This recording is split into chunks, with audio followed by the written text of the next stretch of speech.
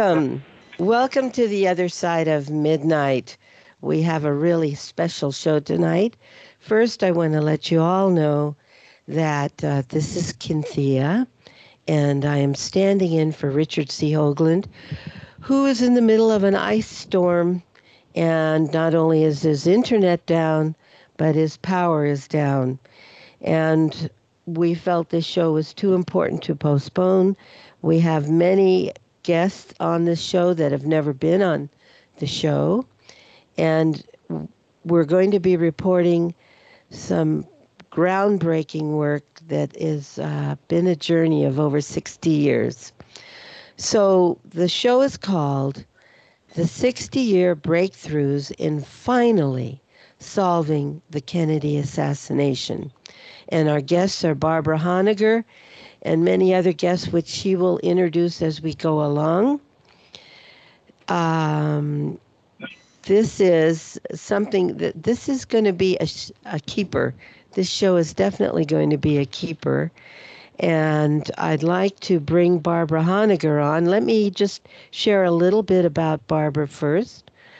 She is a high-level government. She's served in high-level government positions, including White House policy analyst, special assistant to the president for domestic policy, director of the Attorney General's Law Review at the Department of Justice, and for more than a decade was the senior military affairs journalist at the Naval Postgraduate School, the premier science, technology, and national security affairs graduate research university of the Department of Defense. And many of you, our audience of The Other Side of Midnight, are very familiar with Barbara. She has brought us consistently amazing breakthroughs, and I would like to bring Barbara on now to shepherd this show. Hi, Cynthia. Welcome. Welcome to The Other Side of Midnight. Well, thank you, Cynthia, for that, You're welcome. Introduction. And Cynthia and I will be co-hosting the show tonight.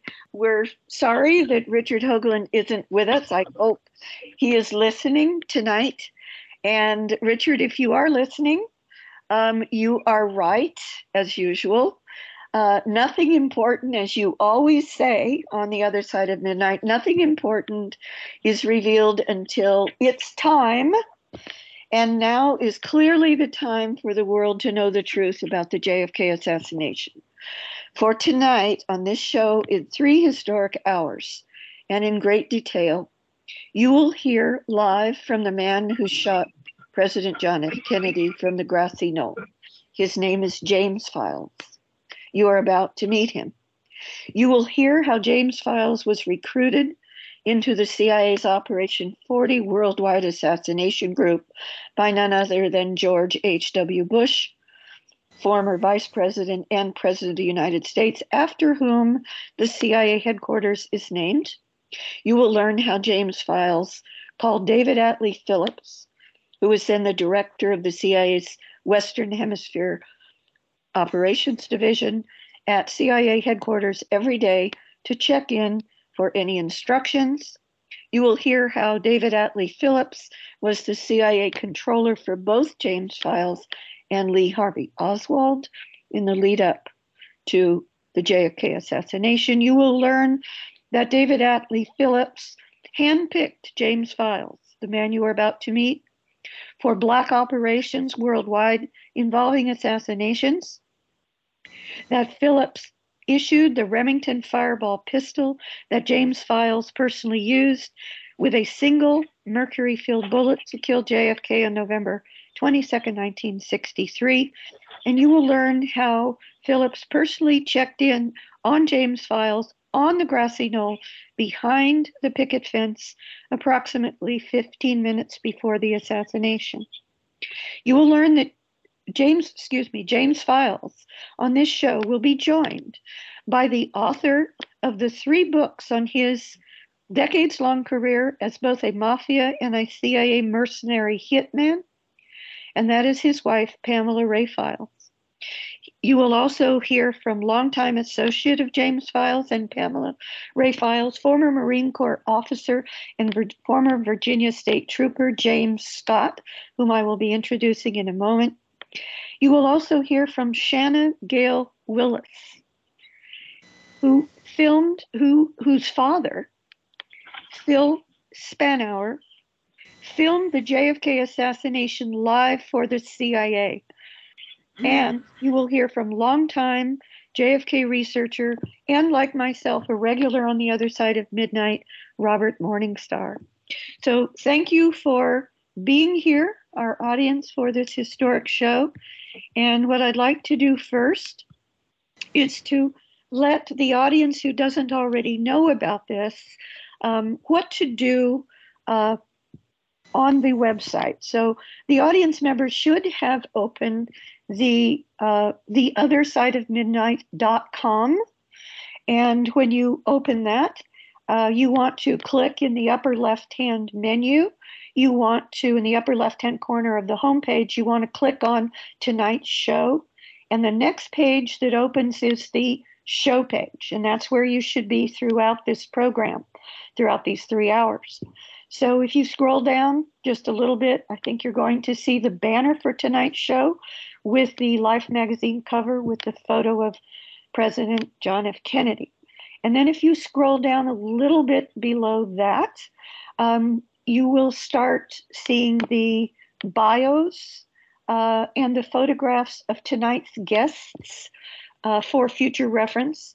And most importantly, for the remainder of the show, keep scrolling down to the last photo and bio of Robert Morningstar. And at the bottom of Robert's bio text, you will see links for what are called items.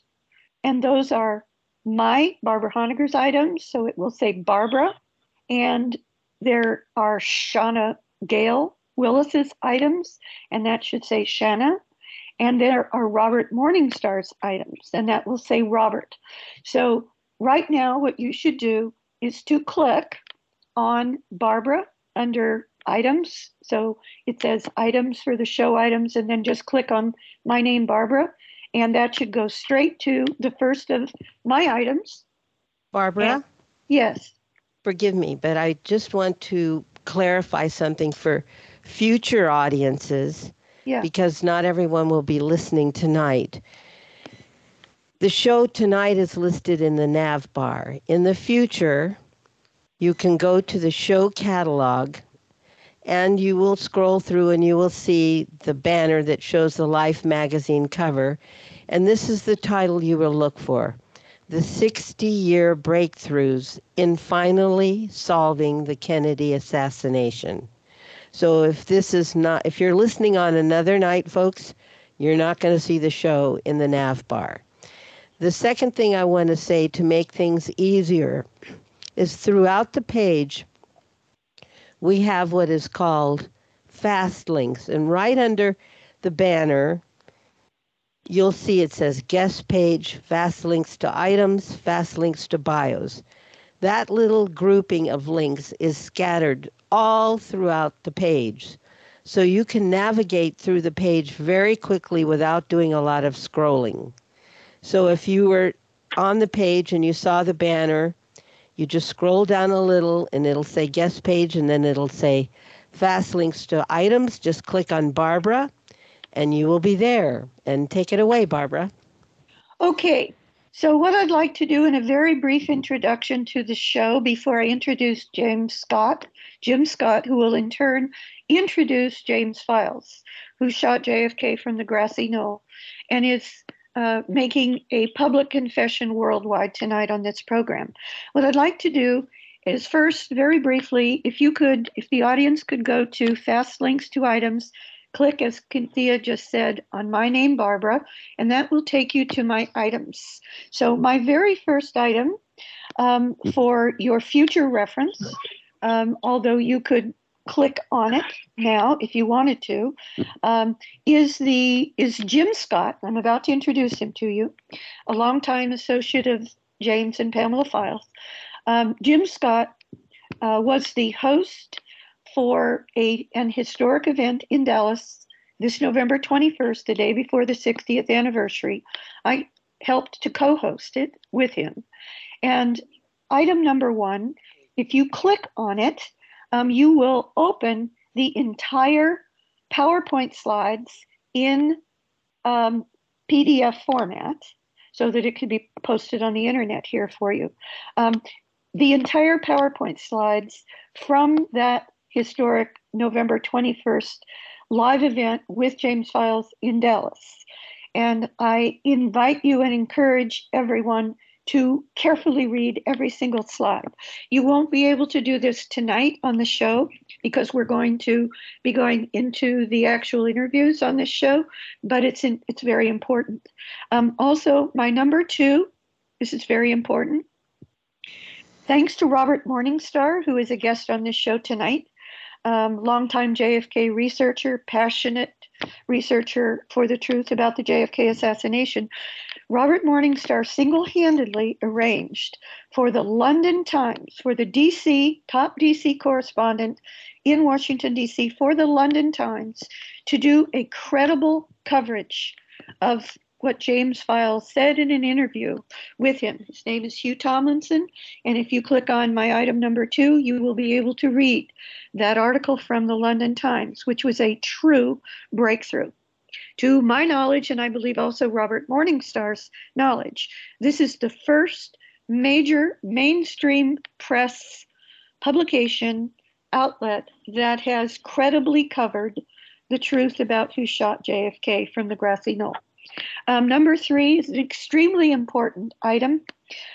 This is, if you click on the words, the Operation Zipper document, it will open to this critical document that is online, and it is effectively the minutes or the record of the meetings of the Star Chamber Court Martial. It was effectively a Star Chamber Court Martial, where the participants who made the decision at the highest level of the U.S. government throughout and across the U.S. government to assassinate JFK in public.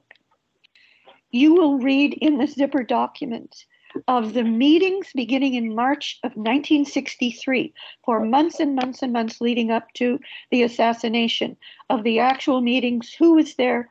And this includes the then CIA Director, John McCone.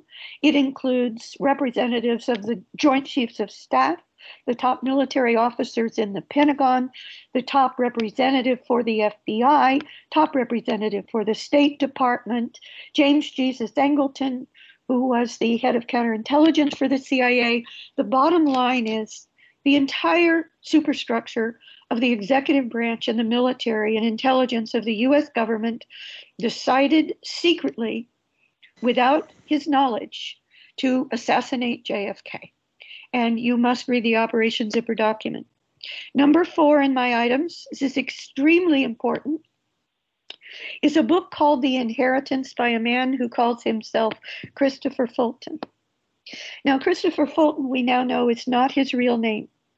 Every American and everyone in the world should read this book, because what this book is about is the fact that this man, who we have reason to believe, there is evidence, that he is actually an illegitimate son of Robert Kennedy, who of course was JFK's brother and the Attorney General under President John F. Kennedy. There's reason to believe that Christopher Fulton is actually a son of Robert Kennedy. And if so, that would make sense of why the book is called The Inheritance, which is otherwise a mystery. What you read in this book is the literal hell that the Department of Justice and the US government put Christopher Fulton, aka Christopher Fulton, through for the sin of owning the Cartier watch that JFK was wearing on his left wrist in the limousine in Dallas and Dealey Plaza. And the reason that they literally put him on the most wanted terrorist list arrested him, put him in prison, tortured him, put him in solitary confinement, all to try to get him to give up the watch. So why was the watch so important? It was so important because it had traces of mercury from James Files's mercury-filled bullet. The single bullet in his pistol that he used from the grassy knoll to shoot JFK. And the very fact that there could be a piece of evidence, this Cartier wristwatch that Jackie had given JFK for their anniversary, that it had traces of the mercury on it, that watch with traces of mercury alone proved that Oswald did not shoot that bullet. Okay, so that's why the book, The Inheritance, is so critically important, because as you will see, it was James Files who used the mercury-filled bullet to kill JFK from the grassy knoll. Number 5, and we're almost done with my items, then I'm going to introduce Jim Scott, who will introduce James Files himself.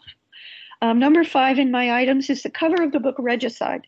Now, this book was published some years ago, and what's important about it, if you can read down below, at the back of this book, in the original edition, which is extremely difficult to get, it's not available on Amazon anymore. But every once in a while, you can find a copy on something like abe.com, which is a rare books online source. But this original edition of the book Regicide by Gregory Douglas, in the appendix, it contained the Operation Zipper document. And that document was leaked to the author by none other than Robert Crowley, who was the former assistant deputy director for clandestine, that means black ops, for the CIA. He had the Zipper document, which cataloged the meetings beginning in March of 1963 by the absolute top level of the executive branch, military, and intelligence of the US government, who together deliberated and decided to have JFK killed in Dallas. Okay. Barbara? Yes. Barbara? I want to let the audience know that while there is not a printed copy, there is a Kindle version of the book, and I link to it on that item. The image links to the Kindle version of the book. Well, the Kindle version of the book, in my understanding, does not have the Zipper document in the back, and that's why it's so important. That's why it's so important to go to the link, and I have put the Zipper document online at the link in number 5.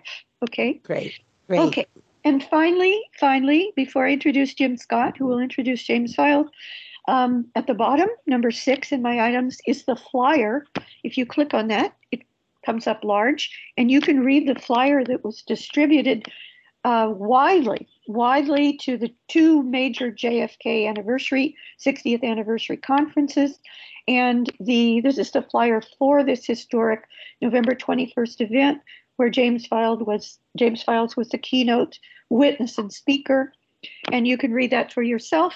And that flyer was reproduced in the Dallas Morning News Sunday paper in the front A section that has a circulation of a minimum of 600,000. So those are my items. And what I would now like to do is move straight into the meat of the program. And I'm going to now introduce, if I can get to that page in a moment. If I can, my screen will come up. There we go. I need to get out of what just came up. And then I need to, all right. I'm now going to introduce James Scott, who goes usually by Jim Scott. And Jim is a longtime associate of both James and Pamela Files. And he will be introducing both of them in that order.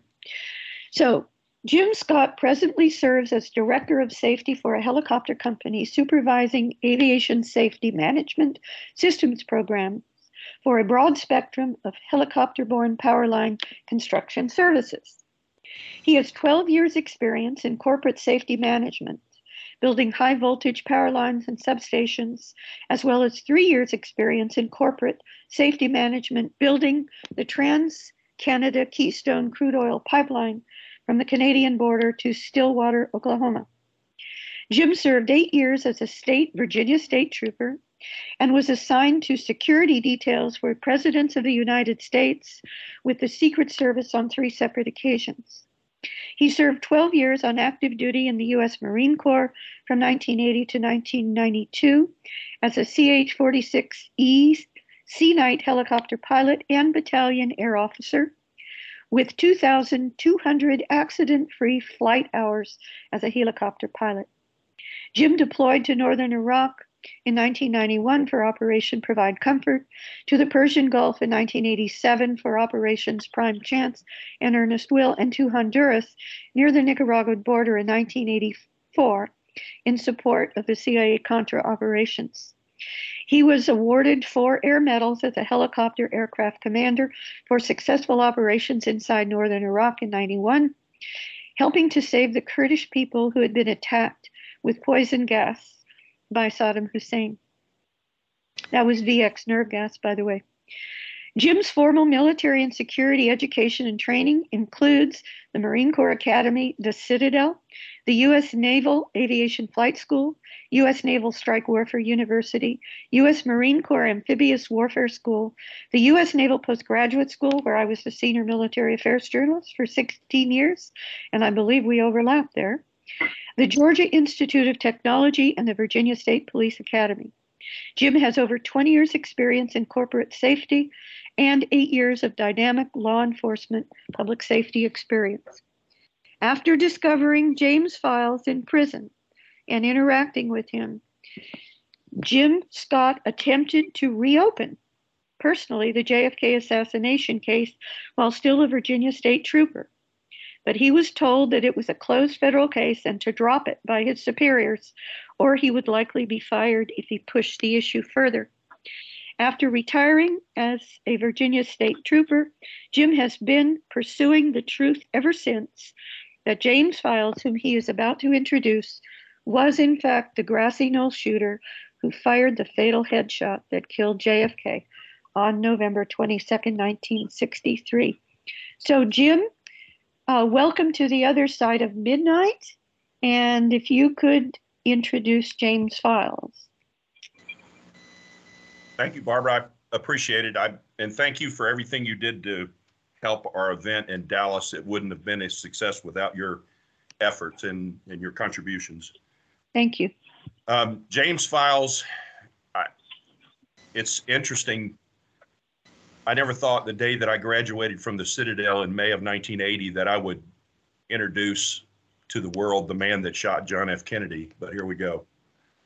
I found about his situation in the late 90s, and as you told the story, I don't need to go into all the detail, but I attempted to contact James, and I was going to try to go interview him after he gave his confession that came out on the MPI video. I was unsuccessful. Years later, I found out that he'd been released from prison, and I recently bought the great book that Pamela Ray Files wrote entitled Primary Target JFK, How the CIA Used the Chicago Mob to Kill the President. They have a website that I'm sure we'll say later, so people need to get a pen and a piece of paper so they can order an autographed copy of this book. But it explains pretty much exactly what happened as far as his role as the shooter on the grassy knoll. James and I contacted him after I ordered the book, and he was kind enough to actually call me. I never dreamed that it would happen, but we struck up a friendship, and because we're brothers in arms, I was very interested in his military experience in Laos and his black ops with the CIA. So we've talked on the phone for, Jesus, seems like a couple of years now at night, and we speak almost every day, a couple of times for hours at a time. Late at night, we don't have a lot to do, I guess. But anyway, James is a 28-year veteran of the CIA. He's a hero of mine. He served his country. He did a lot of hard things. The CIA was kind of a rogue organization back then. He was paid um, at, under a pseudonym, Colonel John Felter. He worked for the United Fruit Company back when they were running the Banana Wars, which was kind of a CIA front company. And he did all the CIA training that most of their career people did, but he did some of the hardest, toughest jobs that the normal, like now that would be the ground branch of the GRS guys are asked to do, contractors. And the way he puts it is we used to call ourselves mercenary. Now they call them contractors. But James has got an incredible history. Most of it's top secret. He is the man that killed John F. Kennedy and fired the shot from the grassy knoll at about 12:30 on the 22nd of November, 1963. We were at the fence on the 22nd of November last week together. And that was a real treasured moment, really, for me. I'm very sorry for the Kennedy family and for everything that this world has endured. I am a fan of John F. Kennedy. I was just 5 years old and I lived in Florida. Everybody says, you know where you were when John F. Kennedy was killed. But that's not true for me. I don't have any idea what I was doing when John F. Kennedy was killed. I was just a little kid. But James is a hero in my book. He's a patriot. He served this country for a long time, but he also did some bad things, for the mafia and things like that. He spent 32 years of his life in prison, but he was saved by the grace of Pam's relationship. What a wonderful woman she is and a great writer. She's written 3 books that everybody should try to buy if you can find a copy of it. There's one that's hard to find. But James, they want me to start off by asking you a couple questions. And I want to welcome you to the show. Jim? Yeah. Yeah, we're at the bottom of the hour, and we really need to take a break. And then Go ahead. When we come back from the break, I'd like to just give some highlights from James Files' bio that you didn't touch on before you introduced him. Okay, go ahead. Okay, so Cynthia, should we take the break now? Okay, we would have taken it in a minute, but now it's okay, Keith. So you're listening to The Other Side of Midnight. Our show tonight is the 60-year breakthroughs in finally solving the Kennedy assassination. Our guests include Barbara Honegger, Jim Scott, and more. We're going to hear from the shooter on the other side of the break. We shall return. If you're into hyperdimensional, one thing you'll find is essential is our club 19.5. It's a hyperdimensional storage case, a treasure trove of outer space. Our club 19.5. All the data we've accumulated, you'll find here, titled and collated. Why don't you just drop on by and give our club a try? If you're into hyperdimensional, you'll find our credentials are fine. Club 19.5.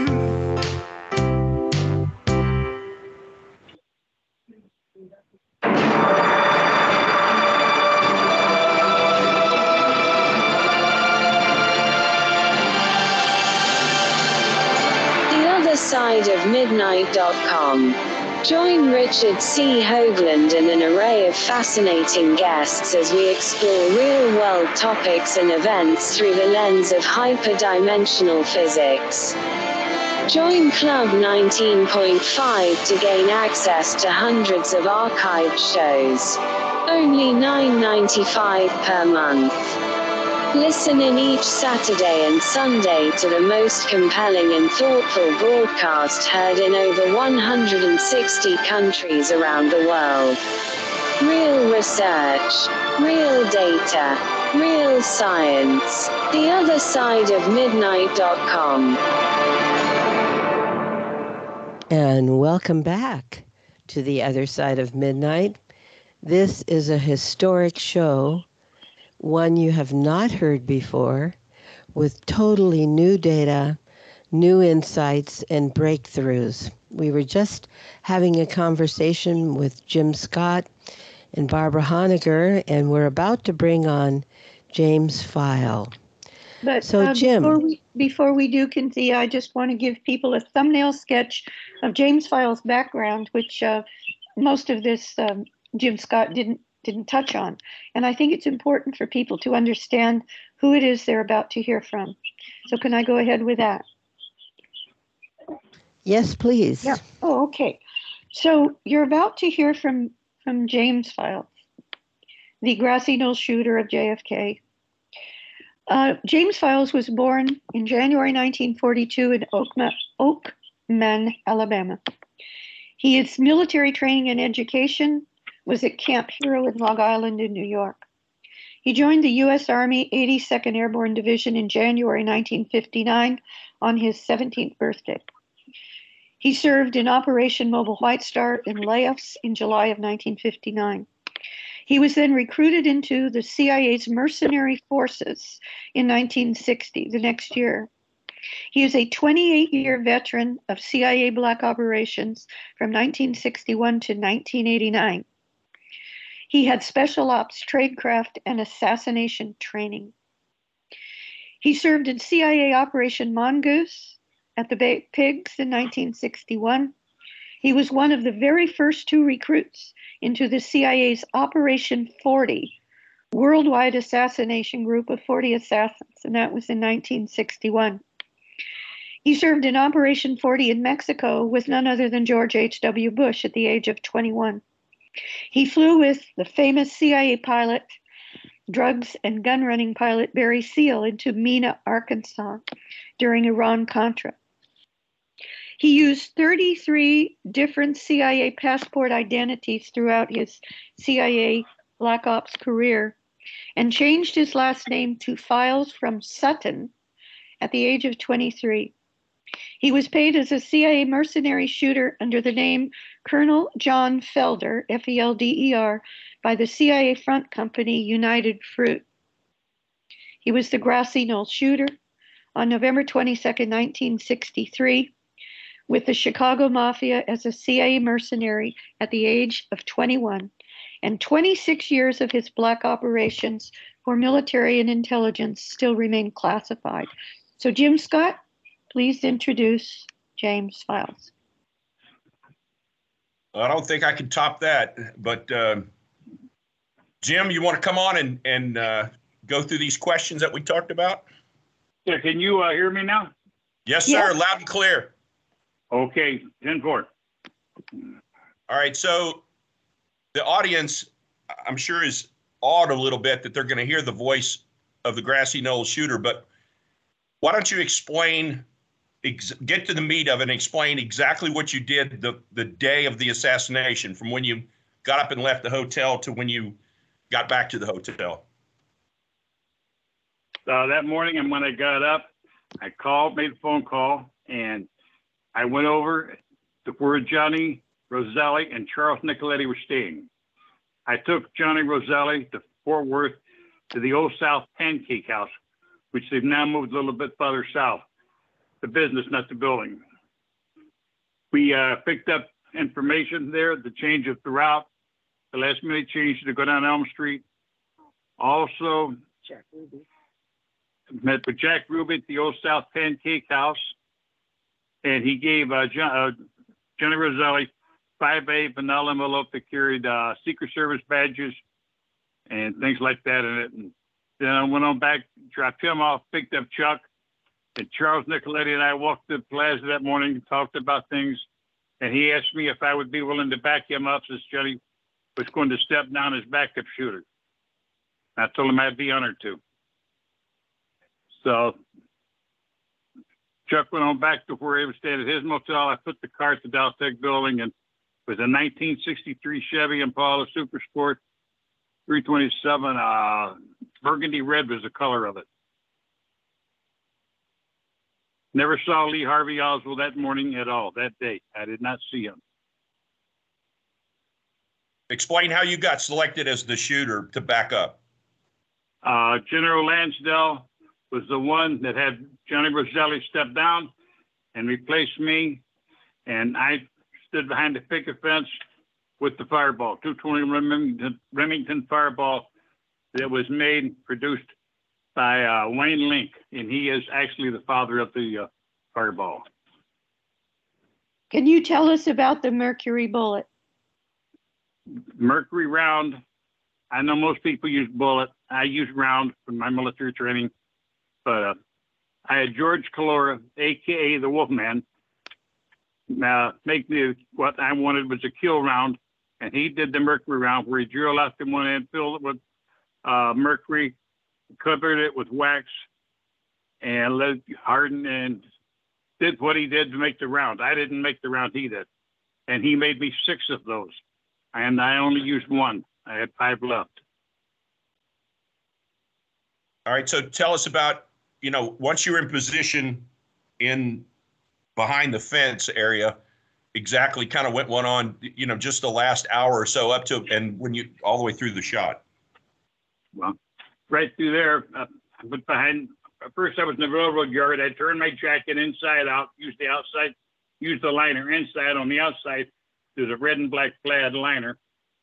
So where I looked like a railroad worker, walked amongst the boxcars with a piece of chalk, writing numbers down, so nobody got suspicious of me or figured I was anything was wrong. Shortly before the motorcade arrived, I pulled the briefcase with the gun in it, with the Fireball in it, out from under the boxcar, walked over behind the fence, took it out, and I removed the scope. And a lot of people say you cannot remove a scope, but they do make a scope for the Fireball. I had Wolfman put a lock set there where when the scope went on, once it was set, it would stay set. And then you would take it up there in transportation. Put it back on. I went there, looked at the crowd, looked like old home week, saw a lot of people I knew. Everybody from Frank Sturgis to George W. Bush, Jerry Hemmings, it's like old home week. A lot of the Cubans I knew. You're talking about people that were involved in the Bay of Pigs operation with you. Bay of Pigs, people that I had trained and worked with. And they were at Dealey Plaza. They were at Dealey Plaza, yes. Where was Frank Sturgis? He was up and to my left, maybe 80, 90 feet away from me. Mm-hmm. And George where was Bush, George Bush? Yeah. He was just almost in back of me by the school book depository. Leaning against the depository. Pardon me? He was leaning against the building. Yes, he was standing straight at that point. He was leaning back against it with 1 foot on the wall with his leg kind of bent like. That was as I was leaving after the assassination. And then about 15 minutes before the assassination, what happened? General Lansdale came by to check with me to make sure that I was on station. He wanted to know if I had any problems, if I had any second thoughts. I told him no, I was ready to go. And you chose that location yourself, is that correct? Yes, I did. Okay, tell us what happened as the motorcade came onto Elm Street. Well, the motorcade came off Main Street, made a right-hand turn onto Houston. They come up Elm Street and made the left. And as it come down by us, it was rolling slowly, about 10 to 15 miles an hour. People was tapping John JFK's hand. He was rubbing hands with them. And then the shots started ringing out. And I was counting miss, miss, miss. Not 1, 2, 3, 4. Miss, miss, miss. And by the third shot, Charles Nicoletti did not have a headshot from behind that counted. So I got ready and took the shot all the way down through there. From the time I turned at Elm Street, I had the crosshairs on John F. Kennedy. Never took them off. Now, some people say the car stopped. It suddenly slowed down, but it never come to complete stop because I never stopped my scope from moving. I kept the fireball aimed right on JFK, had him in the crosshairs all the time. And I know the car did not stop, no matter what they say. But Anyway, it slowed down. It slowed down, Pardon? James. It slowed down just before you took the shot. And then, if I understand correctly, the moment you took the shot, you started putting away your gun and you weren't watching. So if the car did come to more of a stop, you wouldn't have seen it. It slowed down to about a mile and a half an hour, but I never saw the car stop. Mm-hmm. Anyway, right after the shooting, well, I was fixing to lose my field of fire. That is when I took my shot. And Charles Nicoletti fired maybe a thousandth of a second before me. His shot started pushing Kennedy's head forward. I was aiming for the right eye. The head went forward. I caught him in the right temple, and the head went backwards. And a lot of things in the skull come out, the brain and things. And I did an oil painting for Robert Clayton Buick on his book called Assassination. And I gave John F. Kennedy, I gave him a watermelon head. And people thought I was goofy for doing that. And I painted that one when I was in prison and sent it to him. And had specters and death in back of him coming for him. But when I got through, took the shot, I immediately ejected the brass from the chamber, put it in my mouth, and I was biting down on it while I bent over and put the fireball in the briefcase. Closed the briefcase, stood it up because I'm ready to go. As I pulled my jacket off, I held the sleeves the inside the liner. We moved it to the end, back to the inside again. I had the gray poplin jacket on, which matches the pants, which is a gray poplin material, a tiny, shiny silver or gray. And I put my fedora on, picked up the briefcase, and I walked away. Explain where you walked to, and then how what happened at the getaway car and where you went. I walked back to the Dowtech building. I had left the official business sign on the dash. That way the police wouldn't bother it. Johnny Roselli was in the back seat. Charles Nicoletti was in the right passenger bucket seat. And as I started the car, I slid the briefcase up under the seat by the seat. And Johnny reached through there as I took a right-hand turn onto Houston. He said, Jimmy, he said, here's the brass. And he gave me 4 brass shells that had been fired by Charles Nicoletti. Okay, and where did you take the Chuck and Johnny? Okay, I took them on Houston Street there, a few blocks up, made a left-hand turn, went down a couple of blocks, made a right-hand turn, went a few more blocks, and pulled in by the Sinclair gas station. They got out of the car, walked across the parking lot. I do not know what they got into, did not want to know. And I immediately pulled away, and I headed back for Mesquite, Texas. The lamplighter ran where I was staying at. What did you do at the hotel when you got there? I went into the room. I waited, left the guns in the car until nighttime to bring them in to clean them. But I went in and heated some wax, took a shower, got the wax off of my hands and wrists and my face, if there was any there. I didn't take no chances. And got out of the shower, come out, dressed, everything. Suddenly there's a knock on the hotel door, which had me a little bit concerned. I opened the door, and there stood Gary Marlowe, also known as the Raven. And his first words was to me, I asked him, what the hell are you doing here? And he said, I burned a cop. And he wanted to know, because he was used to always returning his weapons to me after he had used them. Because I would always return the weapons back to Wolfman, which is George Calora. I told him, I said, no, keep it, throw it away, get rid of it. I don't want it. I got enough problems now. Leave. And he left at that point, never came in my room. Well, I think it's important to tell the audience who the policeman was that he shot. The policeman was J.D. Tippett. He was the only police officer shot that day in Dallas. Explain to Jimmy the relationship between the Raven, Gary Marlowe, and J.D. Tippett, and why he shot him. J.D. Tippett served with John C. Grady, who was a historian for the 82nd Airborne.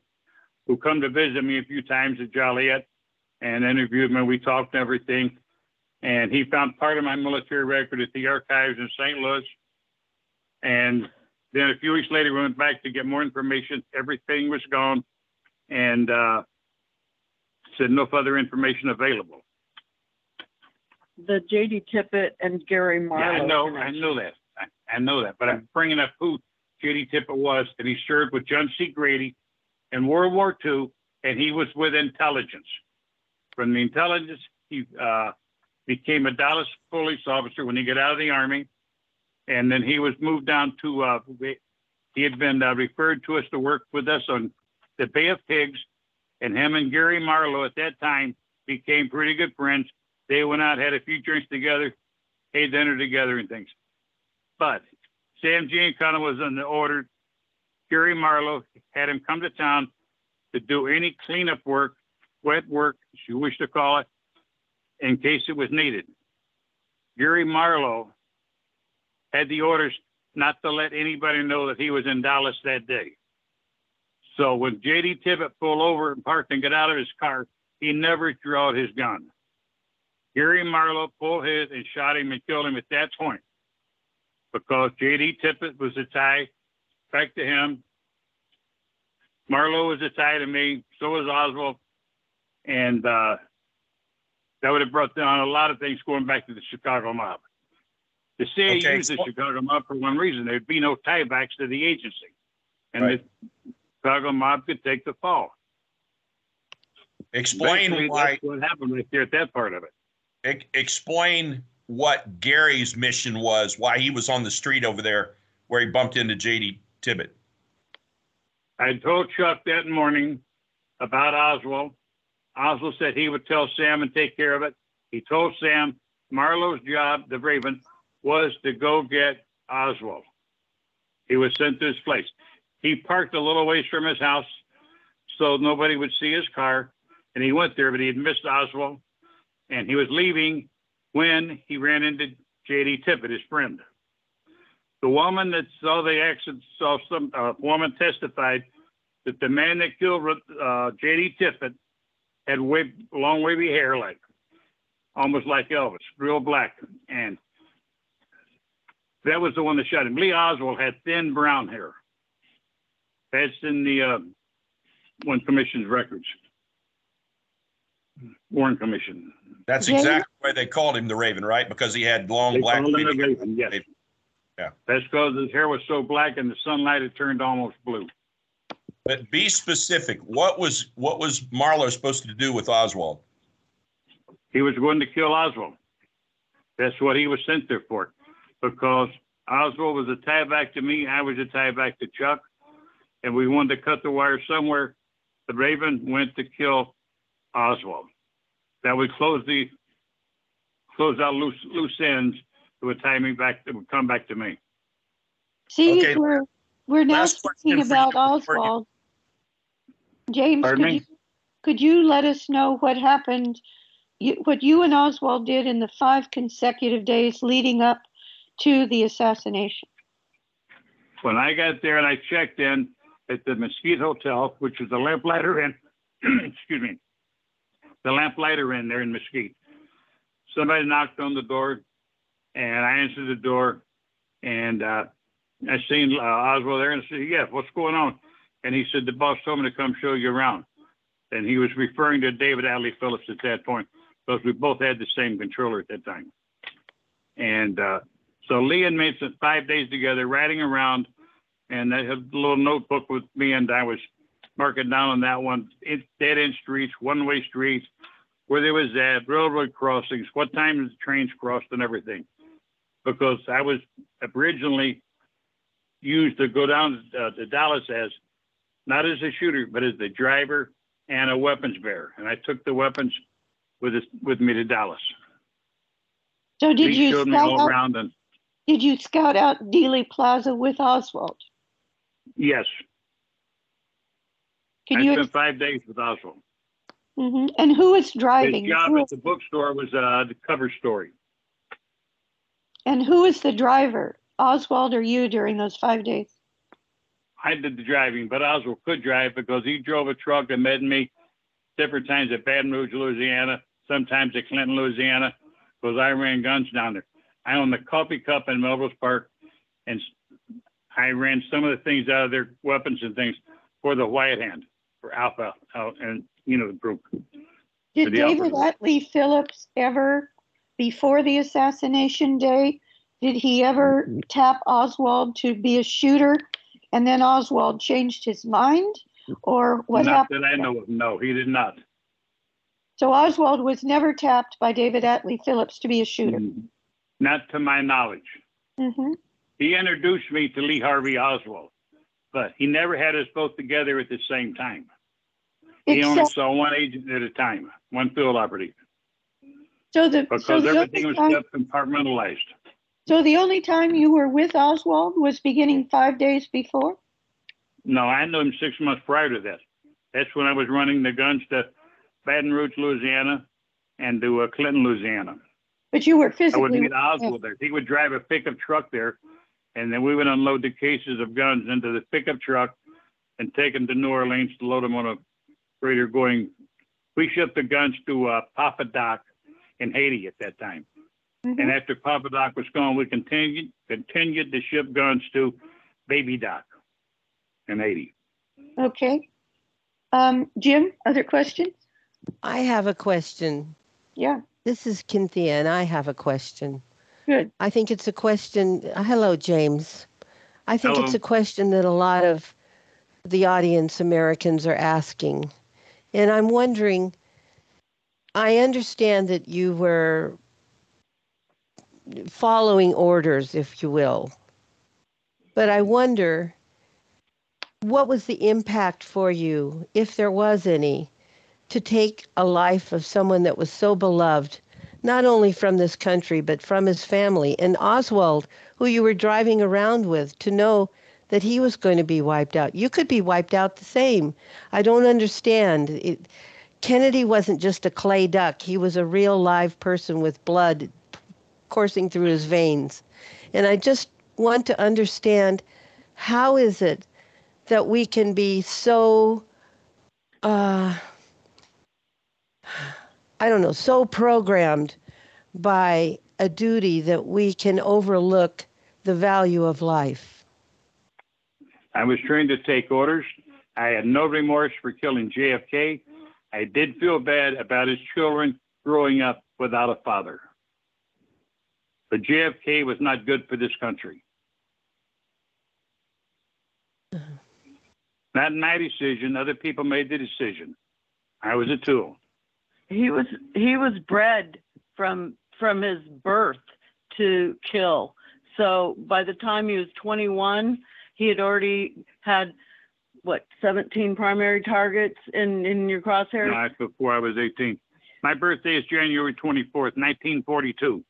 Operation Mobile White Star, CIA project operation, which at the time I did not know was CIA. I served under Colonel Fletcher Prouty. I respected the man a lot. They interviewed him to make sure I was one of his men before he died. He confessed on his deathbed that I was one of his men. And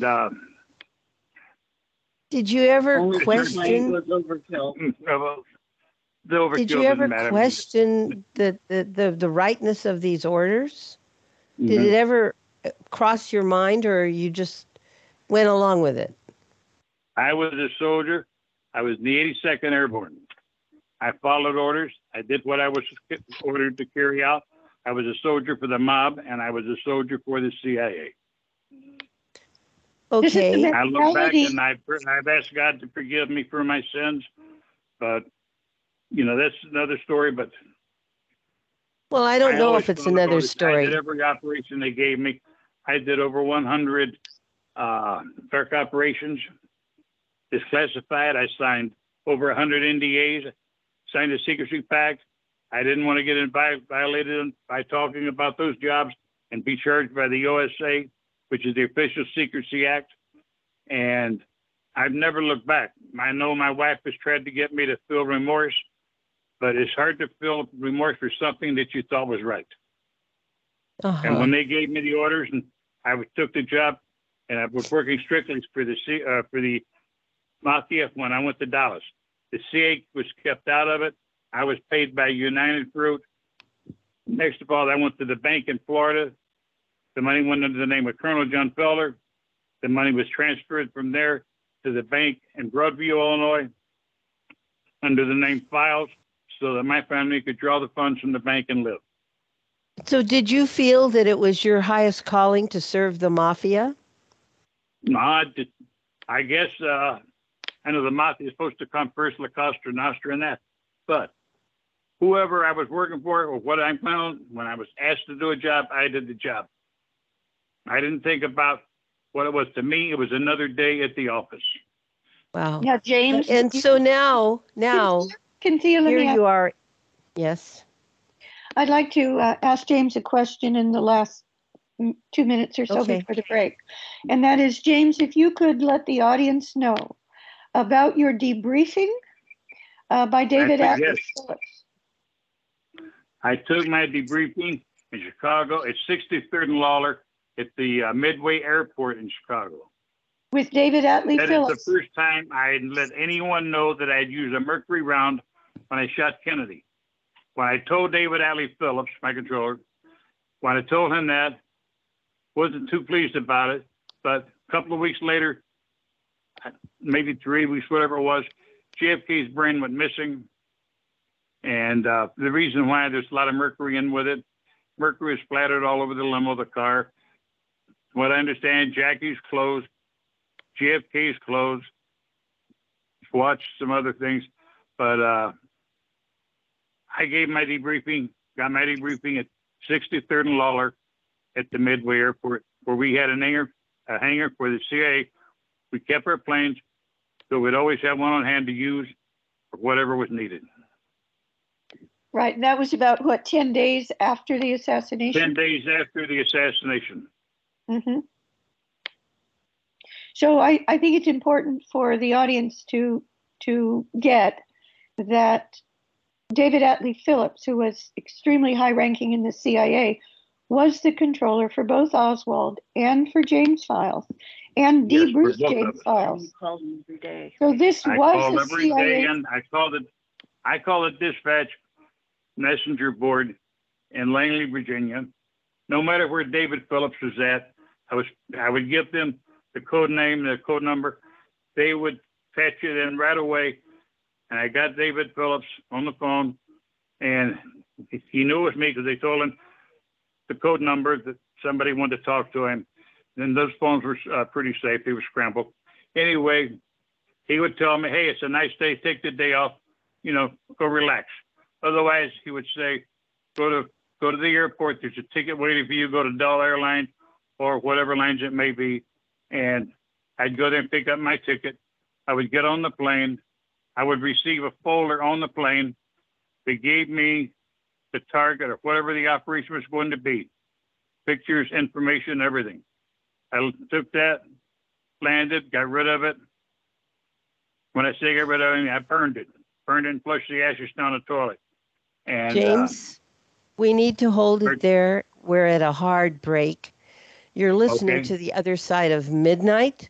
The show is called The 60-Year Breakthroughs in Finally Solving the Kennedy Assassination. Our guests are Barbara Honegger, Jim Scott, and we are currently talking with James Fields, the shooter of JFK. We shall return after the break.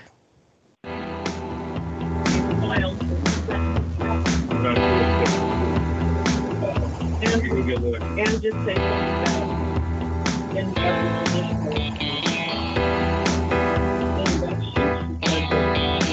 The other side of midnight. If you really listen hard, you can hear what the universe is saying. Time for you to wander through the mansions in your mind.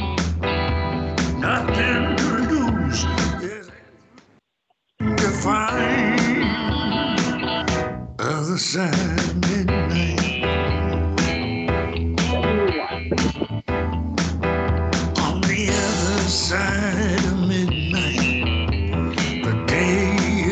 just begun. But somewhere on this pale blue dot, it's midday in the sun. The sun that shines on everyone at some time in the day. And everyone's got something to say. Other side of midnight. The other side of midnight. You can get to thinking. The other side of midnight. You can find your place. On the other side of midnight. Everything is clearer when you're dealing with the mysteries of time and space. The other side of midnight. If you really listen hard, you can hear what the universe is saying. Time for you to wander through the mansions in your mind. Nothing to lose, there's everything to find. Other side midnight. Other side midnight. Other side midnight. Thanks for listening to this exciting first hour. Now, the second and third hour of the show is available to Club 19.5 members only. Please support the show by subscribing to Club 19.5 and join our very interesting community. To do that, please visit the website, theothersideofmidnight.com, and click on the Join Club 19.5 link in the left-hand column. As a Club 19.5 member, you'll gain access to the rest of this show and all previous 350-plus shows that we have done. Now, recent Club 19.5 member archive recordings have the commercials removed, and the sound quality has been enhanced. You'll also receive a dedicated private podcast feed that contains these enhanced show recordings. And you'll be able to download the MP3 files directly from the archive if you prefer. As a Club 19.5 member, you'll also be the first to preview our new videos and reports. We'll be adding exclusive new features to Club 19.5 as we go forward, and boy, have we got some amazing things to tell you about in the coming weeks. So please support the show and don't miss all the exciting new things we have planned. I want to thank all our Club 19.5 members because without your guys' support, this show would not be on the air.